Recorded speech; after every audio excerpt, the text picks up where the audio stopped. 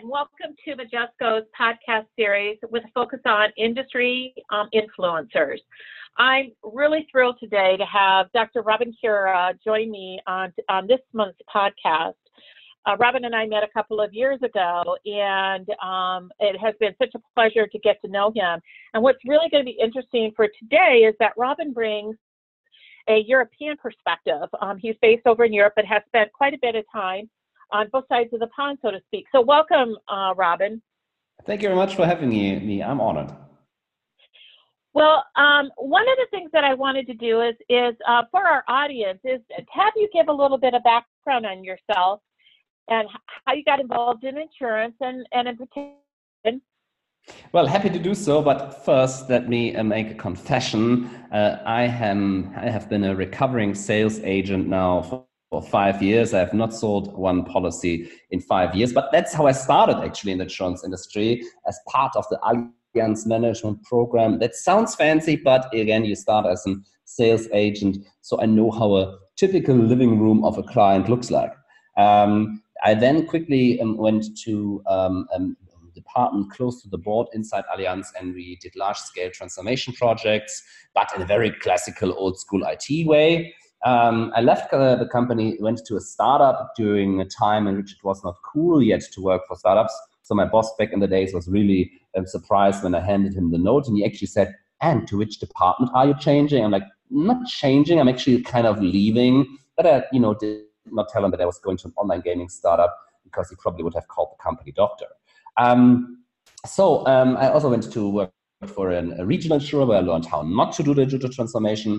And at this online gaming startup, we actually built one product, or we built several products, but one was particularly successful, making over $1 billion in its lifetime. And at the private bank, we also produced an app which made over 1.4 billion assets under information, which was really successful at the time. So I'm a product and IT guy in the end, but who started sales of insurance. At the side, I had a blog, digitalscouting.de, which exploded over the years into a platform for the movers and shakers of insurance and finance industry. We once discovered a small startup and said very early that's going to be very big. It was Lemonade. We also predicted Amazon is going to enter the insurance industry and GAFA in general. We were laughed at, and now I think nobody laughs about that anymore. And we were right several times, but we were also wrong several times, but the people remember the times we were right. So that helped us really gain a lot of traction. We have millions of views each month, so that's really exciting.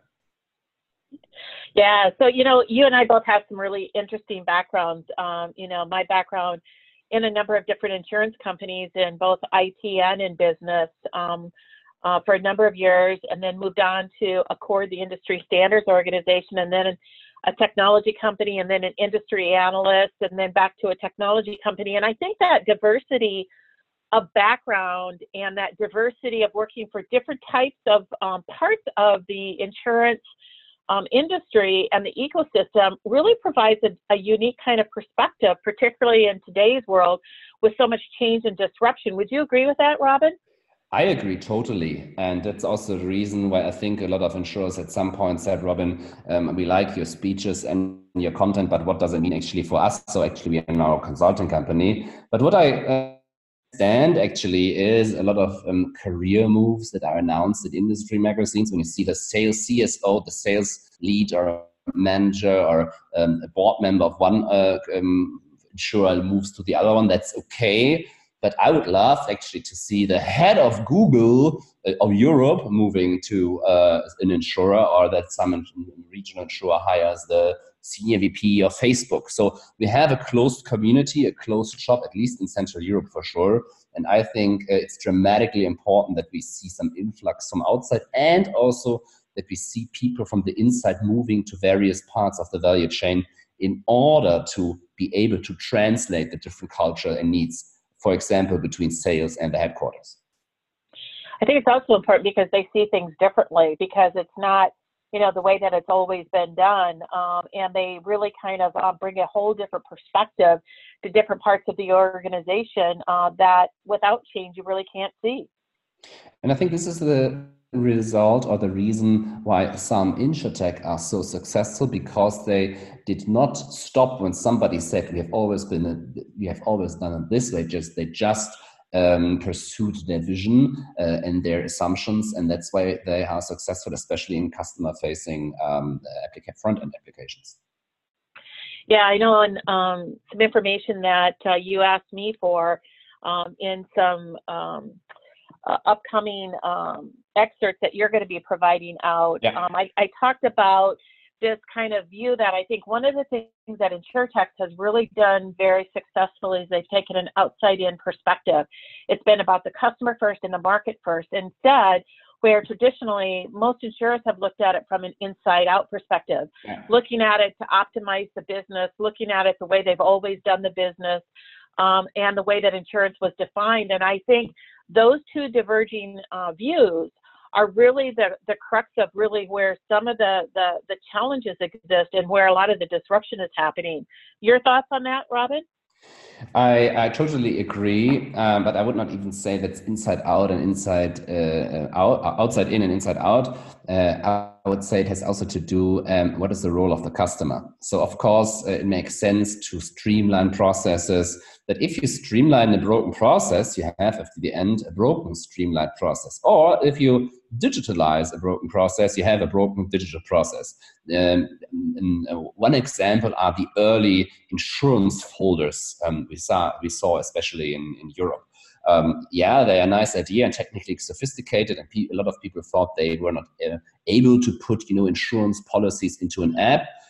But this does not help the customer, because I don't know about you, but I never come home saying, honey, let's have a look at our insurance folder. Nobody does this. And so that's the reason why these apps never were successful. Some are, but they are successful because of cooperations with other industries. So I think it's super important, even though I cannot stand hearing this anymore, but to be really customer centric and focused and delivering the customer services and digital products and services that really help them in their daily life. That has been always our success in building apps that made $1 billion or were $1 billion worth at the end. Yep. So we met about 2 years ago, a little over 2 years ago, at the Global Insurance Symposium in Des Moines, Iowa, a new hubbub of InsurTech here in the United States. And, when I think back 2 years ago, there's a lot that has changed in that short period of time. Yeah. What do you think has changed in that short period of time for the industry? And then secondly, what do you see as the difference between what's happening in Europe versus what's happening in the US or North America? Yeah, so I think the hype is over and reality is here. What does that mean? Now hard KPIs are demanded by the market, by the public. So the times in which you can impress for a long period of time with a video on YouTube of your chatbot are over. Now it's real business and real KPIs are demanded. I personally think, I sometimes have the feeling certain investors don't see it that way, but if you see the public discussion, you need to deliver more now as an incumbent or as an InsurTech. And I think from the incumbent side, almost nobody makes fun about the internet anymore. 2 years ago, you had decision maker publicly really showing what they truly thought about it. But only because nobody makes fun about the internet anymore doesn't mean that incumbents actually face this issue. It's just that they learned their PR lesson. Because if you look at the decision makers, in a lot of cases, it's still the same people running the show that actually brought the industry to where it's right now, and that's in trouble. When I see Europe versus the US, the InsurTech fundings are larger in the US, even though you have some large rounds here too, with N26 and WeFox, for example. When it comes to incumbents, regulators over here, they have a minimum requirements to the technical and capital requirements for incumbents. So you don't see here this mini insurers with just, 2 different ledgers. So I think that's a difference. The big incumbents, I think they have a similar situation. You have some who are on top, some who will be positive surprises, and some who will have negative surprises. And when it comes to the customer, I think I wouldn't see the big difference between US and Europe. I would see some countries like US, Canada, Norway, Holland, Switzerland that are open to new technology, for example, new payment methods. And you have some laggards, Germany, Austria, that are quite distant to these new technologies when it comes to the behavior of the customer. So I would see there more I wouldn't see there the difference in the pond actually. Yeah, one of the things a group of us InsurTech influencers have been talking via one of the posts that you recently posted on LinkedIn around the role of reinsurers. And I think about the major reinsurers, many of them based over in Europe. And they've really been at the forefront of InsurTech and a lot of this, disruption and change. And, there's been a lot of conversation around that. And I think part of it is that they've got a lot of capital to use, because reinsurance rates we haven't had these massive, thank God, disasters that have had to raise the reinsurance rates. And so they've got capital. Yeah. But I think the other aspect is that I think they're worried that some of the traditional insurers aren't going to be able to move fast enough to capture some of these new innovative market opportunities, whether it's on demand, it's with autonomous vehicles, it's with gig and sharing economy, whatever the type of product is for this next generation of customers. I think they're seeing it and trying to figure out how they're going to capture it as primary insurers. Would you agree, Robin? Well, I can tell a funny story that actually happened in San Francisco at a conference. You had a direct insurer from Europe and a reinsurer from Europe. I don't say the country because if you would say the country, it would be quite obvious who it would be. But they were talking, and one startup after the other in San Francisco thanked their reinsurer. In a lot of cases, it were reinsurer from Europe.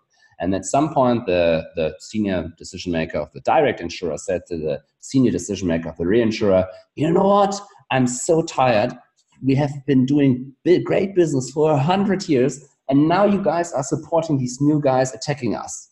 That was the direct insurer, and the reinsurer said, well, we don't believe that you're going to make it. And this was already also, I think, 3 years ago. So I think the sentiment that reinsurers prepare for a future in which not all incumbents take the opportunity and grow a lot and use the opportunity of digital transformation, I think that's a fact. And I am every time surprised with what kind of precision and strategic way of thinking a lot of reinsurers are actually operating. And I think they are the wild card in the game of the four players: InsurTech, incumbents, tech companies, and reinsurers. If I would need to bet my money on one player who is going to surprise us all, I would say it's a reinsurer. Yep. Yeah, it's been an interesting conversation out there. So, one of the things that we talked about, and obviously has been a big part of the whole InsurTech and innovation kind of focus, has been around technology, and then also ecosystems. And the technology, I kind of like to call it the next gen technology. So it's cloud, it's API enabled, it's microservices, it's artificial intelligence, machine learning, all of those different types of technologies. But it's also around recognizing that we can't build everything ourselves and that we can't do everything ourselves. And so ecosystems become really important. Give me your view on how ecosystems and these next gen technologies, how rapidly they've really evolved here the last 3 to 4 years, and what your view is on where they're going to take us as an industry. Well, I see more and more cooperations between service providers and new service providers, incumbents that are actually letting go of the companies they have working together for 20, 30 years and now, trying out new ones. I see this as a trend actually all over the place. But what I would say, all the new next tech that doesn't help you if you don't have a strategy for digital products and service, or also content to provide to your customer. All this technology doesn't help you if you only provide a sales funnel or a contract policy management system or a customer relationship management system. If you do not provide the customer with digital product and service that help them in their daily lives, where they're excited to use it, and you can become parts of the daily life of your customer, then that doesn't help you. That will not help you. Technology is not the answer. Technology is a tool to reach a future in which you are still relevant. Absolutely, absolutely. And I think that's why, as we've done our primary research to consumers and to small, medium business owners, we really see that their use of digital types of technologies are a massive influence in how they want to interact and engage with other businesses like insurance. And I think what's really going to be interesting is that when you look at the next 6 years, millennials and Gen Z within the next 6 years become the dominant buying demographic across all industries, including insurance, within 6 years. And that itself is going to change a lot of dynamics for existing insurers that haven't begun to figure out not just modernizing their business, but also creating something new that's going to be truly digital in nature, and different kinds of products that are going to really fit the needs and behaviors of those customers, because it's very different. Totally. And I'm not sure if you as an incumbent have not started yet, how much time you have left to actually do it. Yeah, exactly. So you're working with a number of insurers, like you talked about earlier. How can insurers give some insights based on the work that you've been doing? How can insurers create a vision and a path to that future if they haven't really begun per se to really kind of understand where they need to be in the future? What would you recommend that they do? I strongly believe the first step is to accept reality. You know, we don't live in the world of the 80s and 90s anymore. This is just reality. And decision makers need to accept that. The good old times are over. It doesn't mean that we cannot have new good old times, but we need to accept the reality of the digital transformation, of the new GAFAs coming up, and of new players in the market. That's the first step. And then we have to look. It's actually a lot of decision makers always ask me when I present them, what our concept is. They say, "Oh, what is the secret?" I'm like, it's no secret. It's like doing sports. If you want to be, a fit person, do what other people that became fit persons actually did. It's really easy. And if you want to become a company that's successful in the digital era we live in, then do what companies did that became successful in the digital era we live in. And there are just, a few secret sauces you can do as an insurer, which is, don't only communicate once every 8 years with your customer, but try to become part of their daily life. Yeah, that's super hard to win the home screen's hearts and minds of your customers. It's super hard. It's a multi-trillion-dollar game. But if you do it and you achieve it, you can grow exponentially. What you need to do it for is build digital products and services on different interfaces, on different platforms, may it be apps, may it be website, may it be voice skills, in order to excite your customer base and to truly help them. Don't only provide a sales process to them, but really provide something in which they can and manage their lives better, and maybe lead the way to financial freedom for all. Yeah, and something you said there, Robin, is build digital products on a different platform. Yeah. Because building those digital products and the pricing of those products, if you build it on a different set of technology that's on the cloud, it's using different technologies, and it's not dependent upon a lot of that legacy organizational structure and all of the costs associated to it, the pricing of those products are going to be substantially different than if you tried to do it on your existing stuff. And really positions you much more competitively to really kind of go out and capture that market. And I think that's a big piece that a number of insurers are still trying to build that stuff, but they're doing it on their old stuff. And so the cost of that is still so high, as compared to trying to do it brand new, as you say. Yeah. And of course, there needs to be some integration layer, and you need to get the data out of the old systems. But I mean, I once visited a German insurer, and I had to talk with a senior VP for large parts of the IT infrastructure. And I said, "Can you deliver me an overview about what kind of technology you have, what kind of systems you have, what kind of programs you have, and who's responsible for what?" He said, "No." We don't have an overview of technique. I have everything in my head. And I said, come on, yeah, I get it. Yeah, you don't like me that we are here, but please give me this information and this overview because, you have presentations in front of the board since 20 years. So you probably don't just show up like this. He said, no, I do. And then I talk out of my head. Well, I can individually understand it because this was his insurance against getting fired at some point if he has a monopole on all the broken systems. But this is a dramatic situation and this actually needs to change. Yep. So Robin, if you could pick one word or phrase to describe the future of insurance, what would it be? I would say financial freedom for all. Love it. That's a great statement. Love it.